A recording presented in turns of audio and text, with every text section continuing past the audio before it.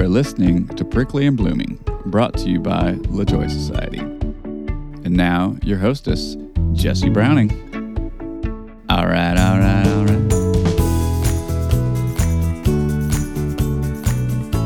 want to tell you about what I'm doing. Join your mother in her office. So can I tell you what's going on? What? Okay, so I started season 4 of my podcast. Okay. Yeah. Yeah. We got a new episode out today. Yeah. Can I tell you about it? Sure. This woman's name is Bridget. We have so many connections. We had a Texas connection. We had a Massachusetts connection. Do you know what that means? No. You know those are states, right? Yes. Oh, okay, great. She's a Montessori person. Do you remember Montessori? Yes. How do you know about Montessori?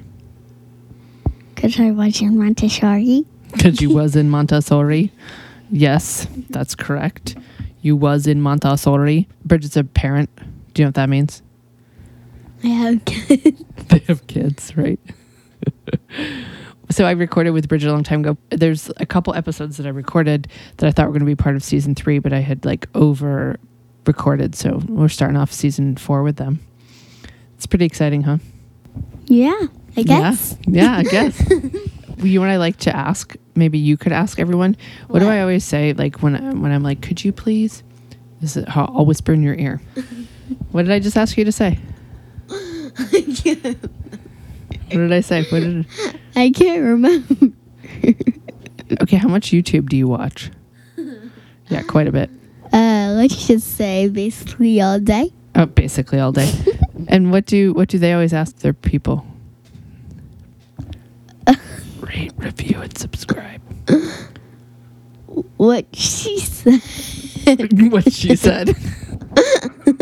You're like the biggest helper co-host. I love it. Do you have anything else you want to share? Who are you, by the way? Did we even say who you are? I'm your daughter. My daughter? What's your name? My name is my name. My name is my name. All right. Thanks for coming by. You've been a very helpful co-host. I know, right? I know, right? Rate, review, and subscribe the show. Awesome. What she said. What she said. Bye, everyone. Let's go meet Bridget. Hi, Bridget. How are you today? Perfect. Yeah, doing great. I always love this time of the year. I have to admit, it just feels so ripe with possibilities, especially in New England. I think we, after a long winter, just being able to see like the sprouts coming up in the garden. I guess that's a very long-winded intro, but yeah, I'm doing well. I remember being in school on campus during this time of year, and it was like the sexual energy got turned back on. Yeah. Isn't that amazing? Yes. Like the squirrels would be running around, and the people all of a sudden were outside everywhere, around the student union, and just like skipping class and being like, wearing shorts, like their skin being seen. Yes. Yeah, definitely. So we class up the conversation right from the beginning. So I'd like to know a little bit about you before we hear a lot about you. So tell us what we need to know about. When we know you're in New England. What else? Yes. Yeah, absolutely. So I'm a mom of 2 boys, and I am the founder of Stable Bow Consulting, and I help parents. I like to say, since we've already had this classy conversation, I like to help parents calm the fuck down. That's CTFD, if you will. Yeah. Exactly. That's the short introduction. Oh, I love it. My husband and I made acronyms in our early parenting days, like all the time. CTFD or PTFO. like, how's the baby? She's PTFO. She's passed the fuck out. Yeah, absolutely. Yeah, we have so many of them. Oh, Bridget, I want to know this, but I believe you had a couple moments of transition of, this can't be my life, or this wasn't the plan, or all these other euphemisms I like to say for like a moment of change. So give us your moments, and then we'll go back and contextualize them. Yeah, absolutely. When I was 25 years old, I found out that I was pregnant, and I decided to keep the pregnancy. I was halfway across the world. I was in Vanuatu in the South Pacific. And so transitioning back, back into the culture of the United States of America, becoming a single mom, gigantic transition. First, my friends to have a baby. just kind of grappling with like, what is happening? How did I get here? And how do I move forward? And then, for the next 10 years, just kind of buckling down, diving into my role as a Montessori teacher and learning as much as I could, committing fully, and then stepping away and saying, you know what? My family needs me right now. I'm home. I'm dedicated to what I'm doing, and just realizing again, like, wow, I really don't like being a stay-at-home mom. Boom, everyone.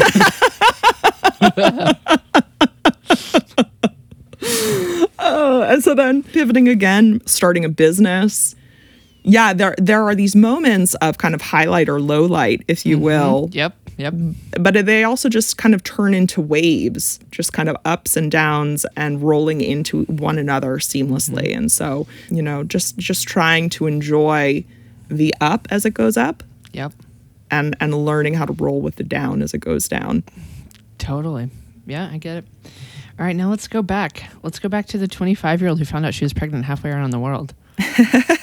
How'd you get there?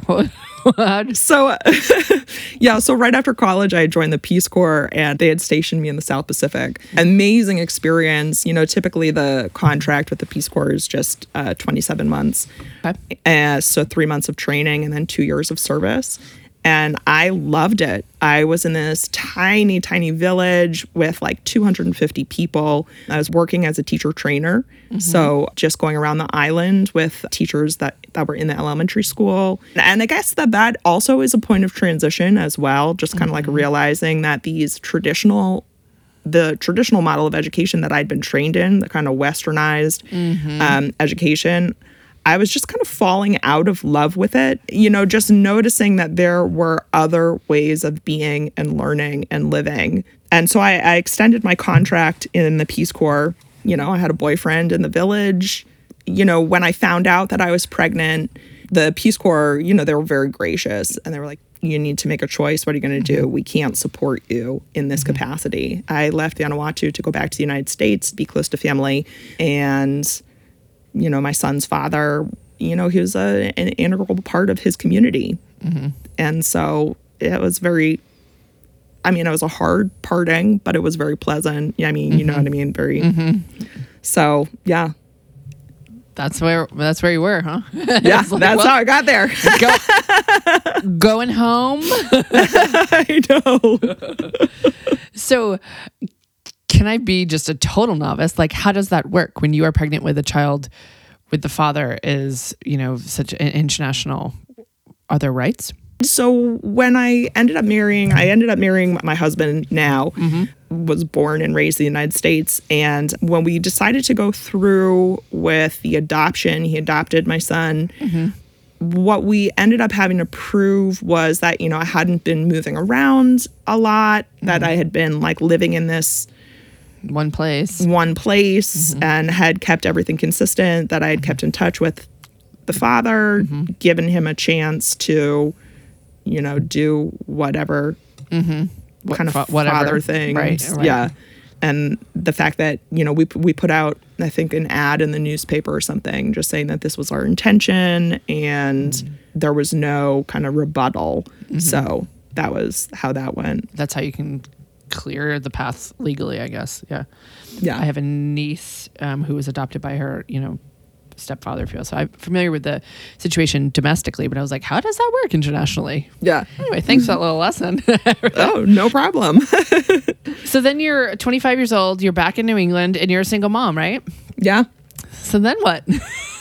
Again, it was, I think that just like coming, to get like really like raw, I think that being able to kind of face that shame, right? There's this idea of yourself that you have and that you present to the people around you and to the people that you love, just coming face to face with the fact that like, yeah, man, it's not picture perfect. And like, there's a fair deal of embarrassment and the ability to ask for help, you know?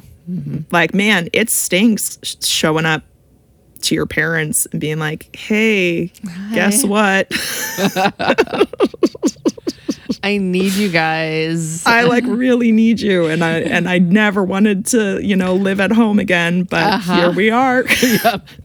Here we both are. Here we both are. Yeah. And, to their credit, they were incredibly gracious. And did you go back to like your childhood bedroom too? Yeah. Okay. I just had to clarify that. I was like, are you in your childhood bedroom, like pregnant, being like, there's the NKOTB poster still on the ceiling? Yeah, right. Aaron Carter, what are you doing here? Yeah. So I'm a little bit older than you. Oh, shit. Okay, so like obviously you don't stay there looking at Aaron Carter forever. Right. How long is it before you can, even think about getting back to work? Like, I'm just so curious of how, your life played out like this. I actually went back to work immediately. So I came back to the States. I think I don't know. I found out very quickly that I was pregnant. And immediately as I came back, just started looking for work. And so again, I had my undergraduate degree in elementary and special education. Okay.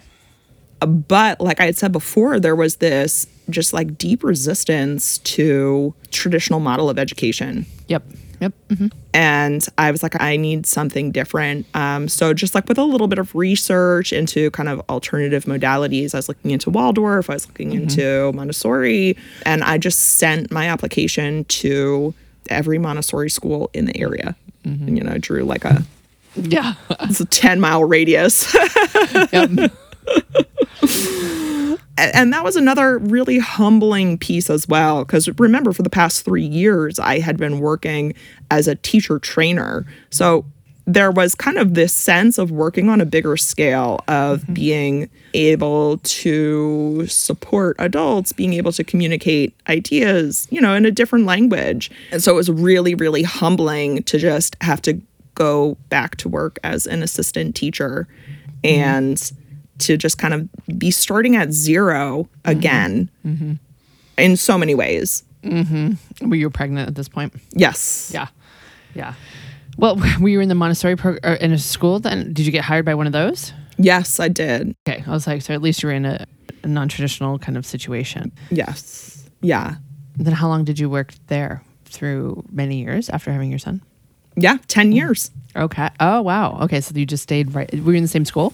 I was in the same school and I stayed there for 10 years. I moved from assistant teacher. I worked in the after school program. So I got the American Montessori training and then, I got my master's degree. Then I got my international Montessori training. And so I was like, okay, well, if I'm doing this, I'm doing it. I just remember at one point, one of these years when my son was very, very young, my dad just sitting down with me and being like, Bridget, you need to make a choice. He's like, you're treading water right now.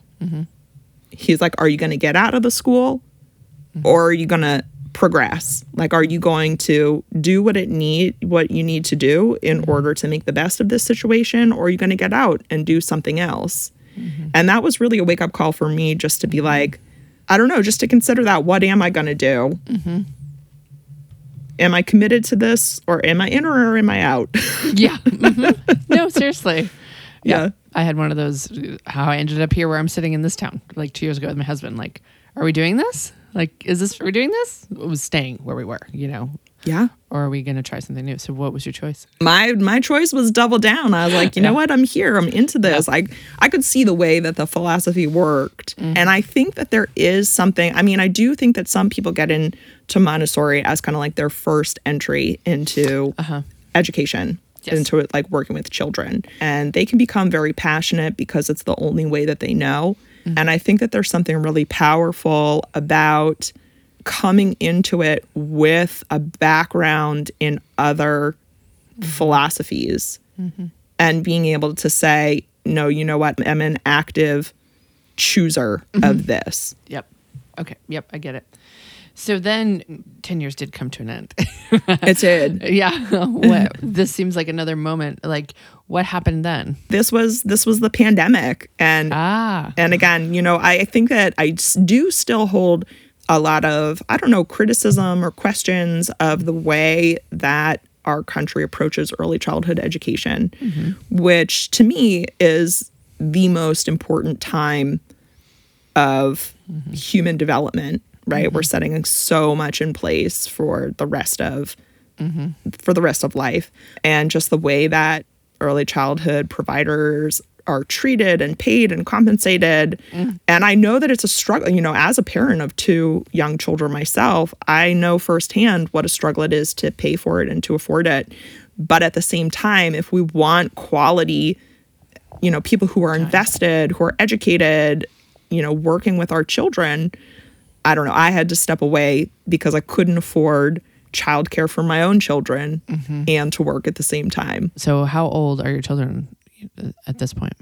I mean, I guess at this point, or at this point in your story? Oh, at this point in the story, my older son is 9 and my younger son is 1.5. Okay. So yeah, you got a good one can be out of school, you know, out of childcare, daycare, but not the other, you know? Yes, exactly. Everyone talks about college tuition, but no one talks like when you have a kid, like, oh, what about college tuition by the time they're in college? No, what about the cost of daycare and preschool when they're like, you could start that with 3 weeks or, you know, 3 months or whatever. That's an immediate financial hurdle to overcome. Yeah, it's really, and it can be really crippling. And I think too, you know, something that, you know, I think this was a question that kept coming up for me, or something that I felt like I really was struggling with, was the idea of, I have all of this energy and education and ability, and I'm paralyzed and I can't do anything with it. Am I wasting away? Or like, what's the, you know, I see it, you know, I can see your face and I just, that look of recognition. Yeah. I've been an entrepreneur the entire time I've been a mom. I have worked with my children, like truly sat at a desk and like rocked the bouncy chair with my foot while I'm trying to get something done. I have put my children, it wasn't really like a babysitter, you know, there wasn't really a structured daycare. So my kids went to a babysitter while I went to work. I brought them to work. Like my oldest kid came to work with me for the first year of their life. I was a stay-at-home mom for a couple of years. Like I've done the whole, you know, and now they're all in school age anyway. Coincidentally, they were in Montessori programs. So I'm familiar with what Bridget is working with in the environment you are. This has to do with COVID though, right? When you stopped working at the school? Yes. Tell us more about that. I mean, and I'm sure so many people can relate to this. COVID brought up so much, and this beautiful opportunity that I don't think that we, you know, necessarily get, you know, when the bus is running full steam. Yep. But it's also really painful. It's really painful to step back and to pause and to question, to constantly question yourself is exhausting. Yep. And that's why we don't do it all the time, right? Yes. God, it's also just like, dramatic, right? Yeah. It's so damn dramatic. Can't we just go to work? Yeah. So did you lose your job or did you voluntarily, you know, leave? Yeah, I had to step away. They, and you know, to the school's credit, they were incredibly kind and tried to find ways to make it work. But that's not the way the cookie it just couldn't work. We would have gone into debt if I had stayed, right? Just trying to manage all of the pieces. And so, you know, I stepped away and gave the stay-at-home parenting thing a little go. And granted, I recognize that the circumstances are different, right, during COVID, because there is this added layer of togetherness. Yes. During this last year, there's an added layer of togetherness. Yes. How long into this pandemic last year, and then all of a sudden you were a stay-at-home mom? As soon as we March. March. Yeah. So someone who's been like incredibly independent, like you went to college, you went in the Peace Corps, you were living, you know, internationally, like then you became a single mom. What was that like? Oh my gosh. Yeah. I mean, I think that you pretty much nailed it. Yeah. And again, you know, if we're staying with this kind of like bus analogy, right? You know, when the bus is kind of like speeding down the road, right? And then you put on the brakes, like what happens? all the stuff from the back comes like flying forward. All the stuff that you just like hadn't thought about, just like whipping at your head. Oh, yeah. So what hit you in the head? Oh my gosh. You know, again, I think those really existential questions of just like, what is my purpose here? And like, what am I doing? Does my work have worth and meaning? And am I contributing? Am I living to the best of my abilities? Am I seizing opportunities? Am I floating along on this river of complacency? What am I? Who am I? What does it mean? Are you also approaching middle age at the same time? Yeah, I know, right? I was 40 during COVID, you know. I turned, Wait, how old am I? No, I turned 41. Yeah, I turned 41 during COVID, like, so that whole year, yeah. What a great time to be 40, you know. Right? So how did that feel? What did that look like? You were home with your 2 children, right?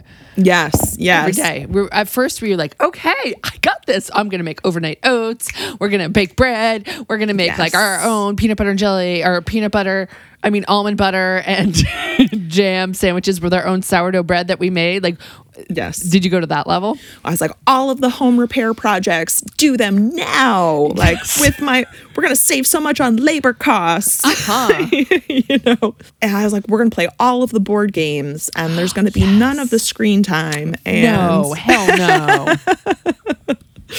Yeah, fast forward, and definitely there were some dark days and let's be honest, weeks. Yeah. Right.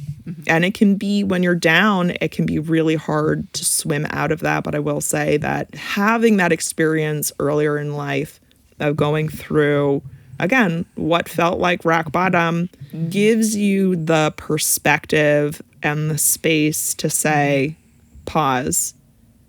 I've done hard things before and I can do hard things again. And this won't last forever. I don't know about you, but just seeing people get vaccines, seeing things like begin to open, it really does feel like there's hope. Well, I'm not sure if you've heard Texas declared it was over last month or this month. Well, yeah. I know. I'm like, I don't know how you're feeling in Texas, but in Massachusetts, we're okay. Not sure if you've heard. We've decided it's over. I just want to take a moment, though, before we talk about your career as a stay-at-home mom. Being a stay-at-home mom has been romanticized and otherized. Let's say that. There's a lot of moms that listen to the show, so I'm speaking to the choir here. There's this division between a working mom and a stay-at-home mom. As someone who's straddled both, roles in my life, I want to call horseshit on the entire fucking debacle, ladies. It's been romanticized a lot, right? Of like, you're going to be like doing Pinterest projects. And like I was talking about, like, you're going to be making your own sourdough bread and making almond butter sandwiches, like over the, the hearth and whatever. Or all you do is like go to coffee shops and sit around and have lattes and bring your kids and like whatever. That's not what it fucking is. Those were times, the years that I was a stay-at-home mom were the darkest times of my life. Yes. They were incredibly debilitating. I was in a turducken of isolation because I was an entrepreneur, which is very isolating. You don't have colleagues. I wasn't even really working then. I was at home in a small town, remote small town. The closest Walmart was 100 miles away. Like, that's how remote we were. Like, in the same room all day, every day, basically. It was a big kitchen living room, and that was my life, and I was like climbing the walls by the end of it. I want to know your expectations and how long those lasted. Yeah, I think one of the gifts of being a teacher is that you have like a tiny taste, right? But only during like the good weather of being home, right? Yeah. And so I do agree that I think my expectations were like, the boys and I are going to be so close, and like every day is going to be so peaceful and just like, amazing and all that kind of jazz. And definitely, again, I think the reality is, again, as I was talking about, just kind of that feeling of I have all of this energy and intelligence beyond, Go Dog Go. Which is a great book. Yeah. But we can get into real existential. This is like this weird moment of, women entered the workforce in my lifetime, basically. And we're just in this like, it's still like, now families need, 2 incomes, and like, how does this balance? And then who does the family work? And like, let's talk about emotional labor. And, like it's now we're in like the hot mess section of, women in the workforce, I would say. And then when you come out of it, this is not what I signed up for. This is not what I thought it would be. And I believed all these romantic ideas. And then there's so much that we're not talking about of our own identity and how it just disappears completely. As someone who is constantly battling, I feel like, for the truths about motherhood, and we don't talk often about like the moments that you have those children and just a little bit of you just disappears every day, I feel like. And then when you become a stay-at-home mom, it just becomes even more personified. And so we're constantly battling to remember who we are. And that's the moment you were having of like, I'm not just this mom. Yes.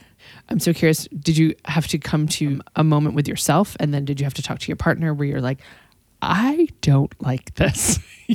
Yeah. Very much so. Very much so. And, maybe you have this sense of me already, but like, I'm definitely like a verbal processor. Like I like to talk. And so unfortunately for my husband, he tends to be, more introverted, but he's a great listener. I have a very quiet husband. He's not very quiet, but yes, he doesn't. I talk a lot. Yeah. Anyway. Yeah. So how'd you come to it where you're like, so I'll be totally honest with you. It's a lot of tears, just like lots of tears. And again, there were points when I was waking up in the middle of the night with anxiety, this deep questioning of who am I and what does it mean and what is in my control. Yeah. And what is not. I know that you are a yogi, as well. And so that idea of there is the suffering and then there's the suffering because of the suffering. Yep. Yeah. There's that which actually pains us. And then there's the torment that we cause ourselves by thinking that we can change that. And so just trying to kind of unravel and piece out, like, what are the things that I can actually control? And the wisdom to know the difference. Yes. Had anxiety ever come up for you previously? Because I feel like, okay, give me a moment here about anxiety is an emotion that we all feel. It's part of the spectrum of human emotions. So when people are like, well, you don't have a problem with anxiety, or like, okay, I've been accused of not experiencing anxiety because it wasn't in the debilitating spectrum part of it. And I'm like, well, it's a common human emotion. We all feel it, whether it becomes problematic. Right. Was that the first time anxiety had become problematic for you?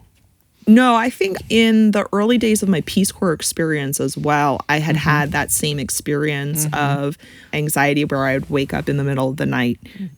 And as anybody who has, tried to communicate in like a second or third language knows, or who, especially immigrants, I have so much compassion for living in a place where you are not attuned to, the customs and not being ever able to fully express what it is that you're feeling and thinking. Again, especially as a verbal processor, like that's incredibly anxiety producing. Yeah, now you'll be able to ask for what you, like, truly, like, where's the bathroom? Right. Or like, I need a hug, or, Yes, you know. Yes. I need to take a nap. Could you not bother me for an hour? Yes. More than just like, hi, hello kind of things. So then something happened. How did you get past this point of stay-at-home mom, COVID? I don't know what you want to call it, a debacle? Yeah. Well, I do think, again, there were a lot of that processing of the tears and the sadness. And I think being able to give myself that, as much as I could, that time and space to be still. I think that there is a temptation to hide in social media, which I definitely did as well, you know. Well, yeah. I've made fantastic connections with amazing women through social media. Yeah. But I do think really, truly the stillness to decipher, like, I don't know what is a next step. For me, realizing that I had these ideas that I was not, that I had been putting forward into the world and that like nobody else was acting on. And it came to a point for myself, I said, well, if nobody else is going to act on them, is this something that I could act on myself? And then realizing that that was something that I could do, that became the foundation of Stable Bow Consulting. What was your plan moving forward from that? You had this idea of like, I could put this thing into the world. And here's another moment. If you did come across somebody doing that, would you have had that moment of like, well, somebody already does it? Like there's a lot of that too, of like, well, somebody already is a macrame coach, so it's okay. I don't need to do it. But you didn't have that moment, or you did? I mean, I think there continue to be moments where I'm like, oh, that person does it and they do it better than me, or more like, right. Yeah. Somebody already does it. So what's the point? Yeah. What's the point? But it became, for myself, I had that realization that like, even if this doesn't become like a full sustainable income in and of itself, like at least I will have the feeling of, it became to me, no learning is lost learning. And so this, even if this is not forever, this is helping me right now. Totally. Did you take any courses or anything, or did you just start setting up your consulting business? Yeah, at first I just did a website because I was like, I wanted to see if I can do it. And then as I started going deeper and deeper down the rabbit hole, then I started taking like all of the free trainings, And then I started taking, a coaching course here, or, a business course there, or so slowly over time it began to build. Right. And then in that time, we started to come back.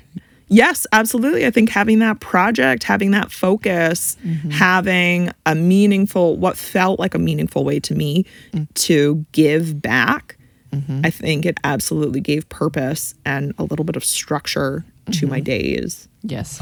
I have thoughts about like showing your boys what women, the difference of like being like kind of like serving the children, right? Yes. It's like a stay-at-home mom and especially teacher, right? Those worlds are very servitude towards children, right? Being a stay-at-home mom and being a teacher. You're showing this other part of how women exist in the world. Yes. As like business owners and, independent kind of movers and shakers, if you will. So anyway, that's why I was like, oh, that could be a whole nother conversation. Oh my gosh, it could be a whole conversation. But I do think actually it's very important. Okay. Because I think in the parenting world, and again, this is another one of my criticisms of early childhood education, of kind of like the parenting world, is that phrase exactly. It's for the children. And now, remember, I think early childhood is the most important time of a child's life. And I also think that it's incredibly important for us to model to our children, what it is we want them to see the world as, how we want them to interact with the world, how we want them to, recognize and appreciate the work of people and what it means to get lost in your own workflow, right? How do we build concentration? First, we need to model concentration. Absolutely. So then, how did this start taking off? Because it's like, spoiler alert, everyone. We talked about it in the beginning. This is something Bridget has dove into. You started with a website. Yeah. And then I just started doing 3 monthly workshops. And just an hour-long introduction to Montessori, practical life, how to implement it in your home, boundaries, just different things. This month, I'll be doing one on taming tantrums, how to kind of deal with tantrums. I mean, Montessori is very popular in the online space right now, but I think it's because of like the beautiful shelves and works that you can put out. It's very visually tempting. It's very, it is. But I think what a lot of people don't recognize yet is that it's the mindset that's the most important piece of it. Tell us about that.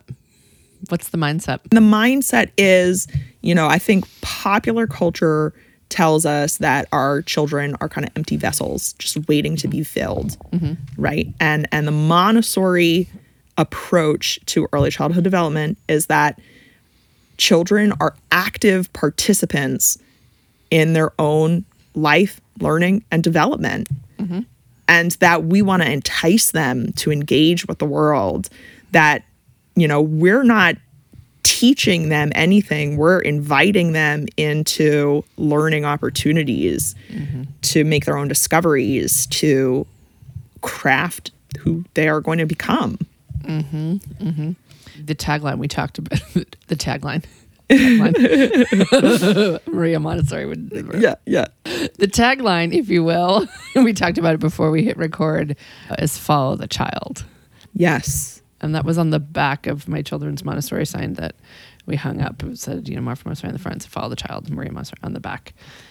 And it's something that, like this sort of philosophy is something that influenced my husband in the parenting. And I'm sure you became a teacher in the Montessori environment at the same time you became a parent, and kind of me too. Like my oldest was 2, almost 3 when we got into like a Montessori world. So and I went on to have 3 more children, but it really is this mindset. And I hate to use myself as an example, but my husband and I are very much an embodiment of it. Like I need to come up with like a good term for my family. Like we are a, wild bunch of, we're not a wild bunch, but like we're a bunch of, I don't know. I should show you a photo and you get we don't force our children to be people who they're not in all the ways, in the dress, in the what have you. So it really does creep into parenting. So I completely, when I read, what you did of how you are combining this Montessori experience you have with now your parenting experience. So what are you bringing to people? Like, how are you embodying all this? I think one of the trickiest things about parenting is how triggering it can be for our own childhoods. There's no training. There's no training. Nobody tells you that like you're going to be triggered when your child demands something, because it's bringing up an old wound that you have. And, how do you kind of navigate that? My goal is to kind of help parents CTFD. Do we take parenting a little too seriously in this country? Is that what you're saying? I know. But again, like, just like we were talking about earlier about how zooming out and looking at the pandemic, I was like, okay, I've done hard things before. I can do hard things again. Same thing with parenting too. I think sometimes we're in it and like we're too close. We're too close to what's happening. And what we need to do is just have a little bit of help zooming out and like being able to see, oh, this is a whole impressionist painting. How beautiful. This is like a picnic by the lake. Whereas when you're like 2 inches away from the painting, all you see are dots and lines, And so, again, what I bring to this is, I help guide parents through observation, through setting boundaries, through building sustainable routines, like these things, again, that you're not trained in as a parent, that you learn over time or with help. You don't learn. Right. And then you struggle so much and you don't have to. Yeah. What?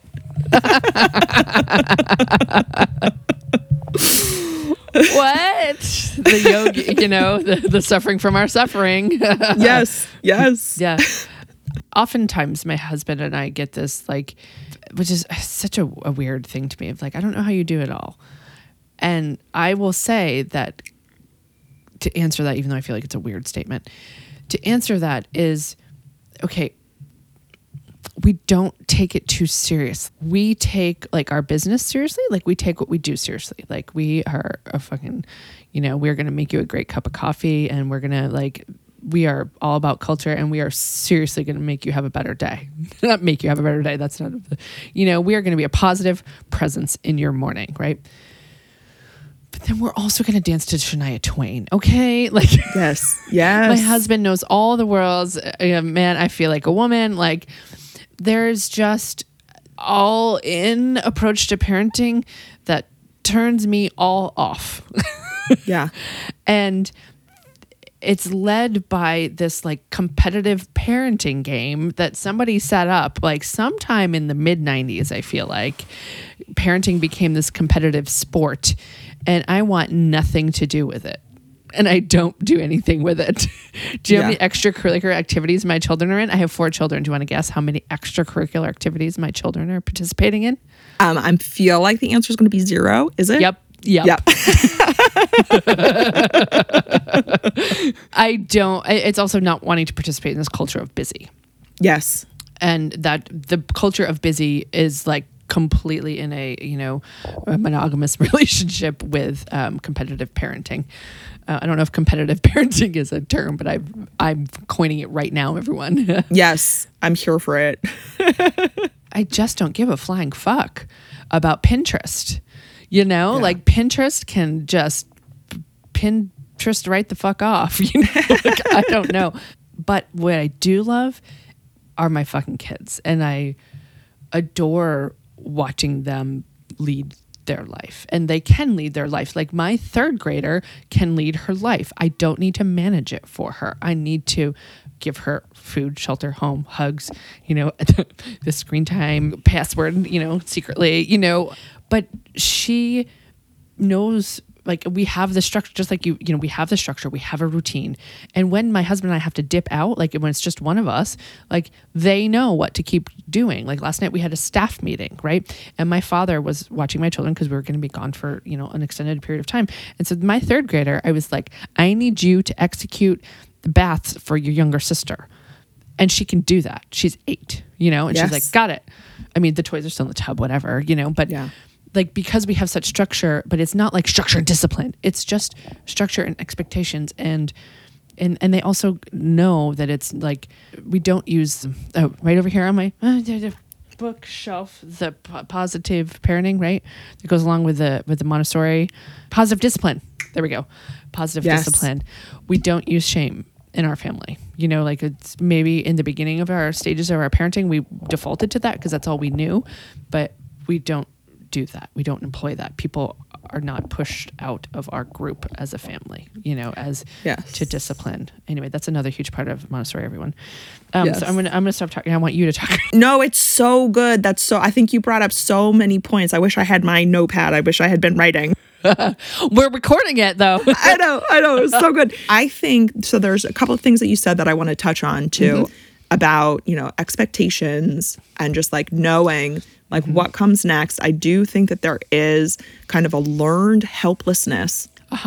A learned helplessness that we are teaching our children unless we intentionally recognize that like they are capable human beings and we can, again, invite them to be these active participants in their lives. And then also, this idea of shame and how unnecessary it is. And again, how it's just this part of our own learned childhood patterns and traumas that we need to overcome, which again is not to blame our own parents. They did the best that they could with the tools that they had.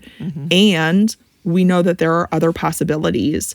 And recognizing that, children want to be a part of a group. They want to be they want to be helpful members of the family. And they want those tasks and responsibilities. And it feels good, right? Just as much as we like giving back to society and feeling like our work is meaningful and purposeful and, helpful to other people, our children want the same things as well.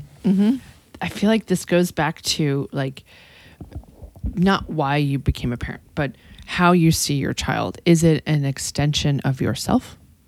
Or is this a whole person that has their needs, desires, wants, dreams, hopes, wishes? Or are you using this as an extension of yourself? Are you dressing your child how you would want to dress? Are you expecting your child to be a park ranger because you never got to be a park ranger? Or are you expecting your child to be a park ranger because you are a park ranger?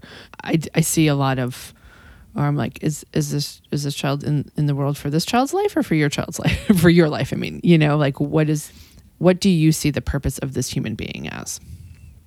Yes. It kind of starts there for me, like that's the, I don't know.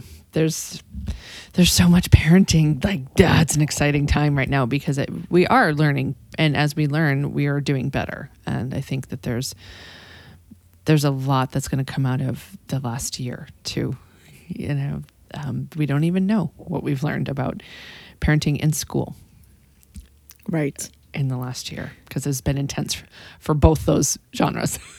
Exactly. And I will say, I think people are now realizing, I don't know, this is definitely not across the board, but I do think that there is a contingent of people who are seeing that a lot of the things that we put emphasis on in schools maybe don't need that much emphasis. Yeah, this has the possibility to be a huge transformational moment for school and schooling in this country, and we'll see. A year ago, well, no, not a year ago, because a year had happened, but 18 months ago, if you told me, oh yeah, in March of next year, your children aren't going to go to school for 2 months, I would have fucking laughed. Be like, are you kidding me? School is a constant. It's always been a constant. The only time you don't have school is freaking snow days. Like, what are you talking about? They're like, it still blows my mind that my kids went back to school in August because hashtag I live in Texas, Yeah. But so we had, we just missed last year for in person, but it still just blows my mind that even almost 3 months they didn't go to school. And then there are more than that, that still haven't gone back to school, at this moment in time. It's been a year, and because school, what, Yes. how long has that just been a constant? Actively going to school, generations now, Yes. And for our public school, it didn't go, they just transitioned to 4 days a week, and then we're going to be doing 5 days a week. But it was hybrid this entire year. It was, 2 days in school, 3 days at home. Man, looking back on this year, I think we're all going to need some time to process. We just got to get out of it. I know. Right. Tell us a little more about what you do with your new business and your consulting business. I'm still very committed to providing free content. I think that, again, especially as we were talking about earlier, the early stages of parenting, there's so much that demands your time, energy, money. And so I think that providing free content, it's just something that I'm very committed to. So every month I do at least one free workshop. And I've also done, a couple of 3-day challenges or whatnot to jumpstart. I think as I'm getting more and more into it, again, my focus becomes more and more on the mindset, because as I work with more clients one-on-one or in group settings, that is something that I'm seeing. That's where the real need is. You don't need to spend your money on toys or beautiful things. You need to spend the time developing your own mindset and approach to your child's development. And so I do one-to-one coaching. Everything that I do, because the mindset piece really takes time. It's an investment of time. I can give you all the free content in the world, and also it takes time to implement it. It's great to watch something or read something or whatever, but if you don't have a plan in place to implement it and somebody to hold you accountable, then what's it for? And so Write an article. Yeah, exactly. Exactly. And so I start my one-to-one programs at 6-week sessions, just because I think that, in 6 weeks, we can really start to implement some changes in your parenting style. And same thing with the group coaching as well. So I'm actually really excited. So my group coaching has kind of evolved, and what I am doing now, it's part course, part coaching. Okay. And so the modules are dropped on Mondays, and then we have the group coaching call on Thursdays. Yeah, it's a lot of fun. I just I like working with people. When somebody has contacted you and they know about your services, where are they at? Are parents coming to you being like, my kids, I don't know, whatever, you tell me. I say I work with parents with at least one child under 6, because again, for me, those are the ages that are kind of my specialty, and where I think I can help kind of set you up for success for the rest of your parenting journey. Okay. And then I have people come to me for a variety of reasons. Like people reach out to me and they're like, I need some help choosing a good preschool, or I need more ideas for my Time home during COVID. For my toy shelf, or I think for the most part people reach out to me because they want help with either the physical space or the physical material. And I think that that's kind of like the hook. People hear Montessori, and again, like we talked about, is this really beautiful photographic, clean lines, simple. Yeah. It's like IKEA created a school. Yeah, literally. You can find lots of materials at Was IKEA. at IKEA. I've done that shopping for a Montessori school before. I've put together all those little chairs that we bought from IKEA. So many. I have a little, so my oldest is 13 now, and we have that little, that they truly were in the classroom, the Montessori classroom. We had one at home, the little like kid craft, table and chair set. And my kindergartner used it last year when we were doing school from home, and we put it in storage knowing that we were close to opening our coffee shop. And I was like, that's going in the shop. So there's a little chair and little tables for the kids to sit at next to. I have this like whole vision, and it happens. It's right near a couch where moms can sit and visit, and their kids then have a little table. Oh, I love that. Yeah. Also one of those things, y'all, where the furniture is meant for children. The shelves are low, they, anyway, I won't go into that, but that's one of the shelves. The kids can reach the stuff on the shelves that they need to use for their curriculum. Yes. Yes. Again, and for the children, being able to move the furniture, having it be lightweight so they can like rearrange the room. As much as we love rearranging the room, so did the kids, Yep. Just yesterday, I had this Montessori moment yesterday. There was a little gal who had brought the chair over to a little coffee table. So she had the little kid chair at the coffee table, and her parents were sitting somewhere else in the shop. And she picked it up and carried it back to where she got it from. And I was like, oh, she's doing the Montessori carry. Yeah. And mom was like, huh? I was like, oh, she's carrying the chair in the proper way. They get trained, and my kid, one hand on the back, one hand on the seat. Yeah. She just naturally did it. And I was like, anyway, the mom was like, what? I was like, she's got the Montessori carry down. My 2-year-old, when he's watching something, he'll stand with his hands behind his back. My sisters will see that and be like, oh my God, he's a Montessori kid. Like, what have you done to him? Where can people find you? So you can find me on Facebook or Instagram at StableBow Consulting, all one word. My website is stablebowconsulting.com. Da-da-da. Cool. That's Stable Bow, everyone. Got it? Stable Bow. Yes, it's from the... Do you like Khalil Gibran? The poet? Not that familiar. Oh my goodness gracious. He has this most beautiful poem, and it's on children, and that's where the name Stable Bow came from. Your children are not your children, and it's quite beautiful. All right. Yeah. I need to look that up. So now I have my questions. Let's do my questions. All right. What was your first car? Oh, it was a bright blue Ford Focus. Ooh. How old were you when you got your period? 14. Ooh, kind of on the later side. Toilet paper, over, under, or you don't care? I used to not care, but now I'm definitely over. Yeah, welcome to the dark side. What book are you currently reading? Or what's the last book that you read? And of course, Audible counts. Okay. I'm reading Codependent No More. Classic. Right? That was written in the 70s, 80s? It's still so good. Yeah. So good. Right? It's that old, right? Am I not? Yeah. Yeah. Oh my gosh. Okay. Everyone check that out. I don't think I've read snippets of it. Anyway. It's a worthwhile read. Yes. Look, that's what I was writing. I was writing now. I'm like, oh, Codependent No More. Oh my gosh. Cilantro. Yes or no? Heck yes. Put it on everything. All right. When you go into your local coffee shop and you're ordering like a latte or a cappuccino or maybe a chai, I don't know, you're creating a coffee drink with milk. What milk do you order? Oat milk. Oat milk. Mm-hmm. That's the new leader of the Yes, pack. you know what? I love oat milk because I feel like it gives like that kind of like fatty flavor of like milk. And I mean, obviously, I don't own a coffee shop like some people, but when I foam it at home, it actually foams up. Rice milk, not very foamy. Remember a long time ago, we all drank rice milk. Soy milk, same. Like, almond milk will foam a little bit.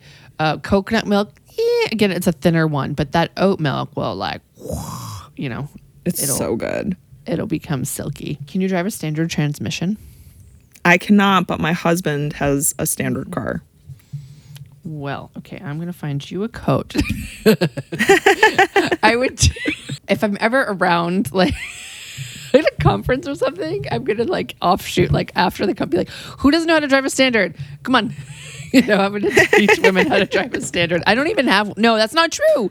I have a 1974 Volkswagen. I'll bring my Volkswagen with me, be like, okay, so this is the clutch. This is the,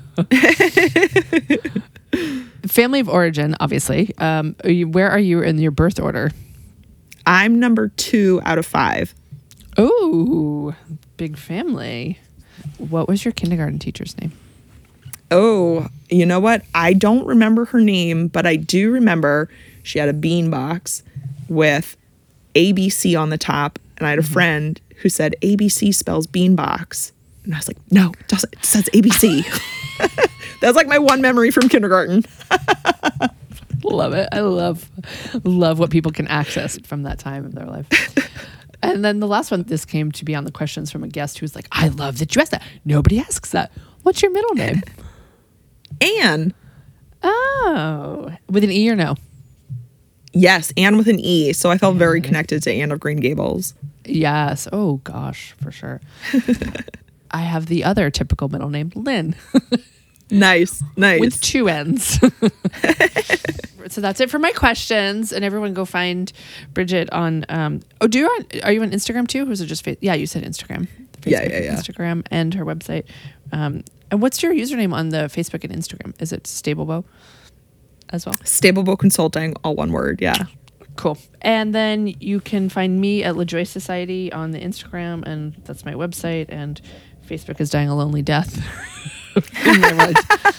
There's only so much bandwidth I have for social media avenues. So, and I've made up my own little metaphor. I can't remember. So every time you rate the show, a gnome gets its hat. Love that. It's like an angel gets its wings. I know, like, I guess they're little just elves running around the forest, and once they get their hat, they become a gnome. So every time you rate the show, a gnome gets its hat, everyone. So oh my gosh. We need more gnomes in this world. We need more gnomes. So that's just my reminder every week, everyone. Thank you to Bridget for your time and your story, and everyone else, we'll meet here again next week. Everything up to this point has led me here, and there's nowhere I'd rather be than to be here. All the things that made no sense, that felt so wrong and out of place, now seem to fit perfectly to tell a story that was meant to be. I can finally say I feel at home. I can finally say I'd love to stay. Chances taken, choices made, cards left on tables and cards played, and no one knows how will it go. Questions burning in the mind, answers may not be there to find, and no one knows how should it be. So paint the pictures that you wanna see. I can finally say I feel at home. I can finally say I'd love to stay. Everything's been leading up to this moment. I know in my heart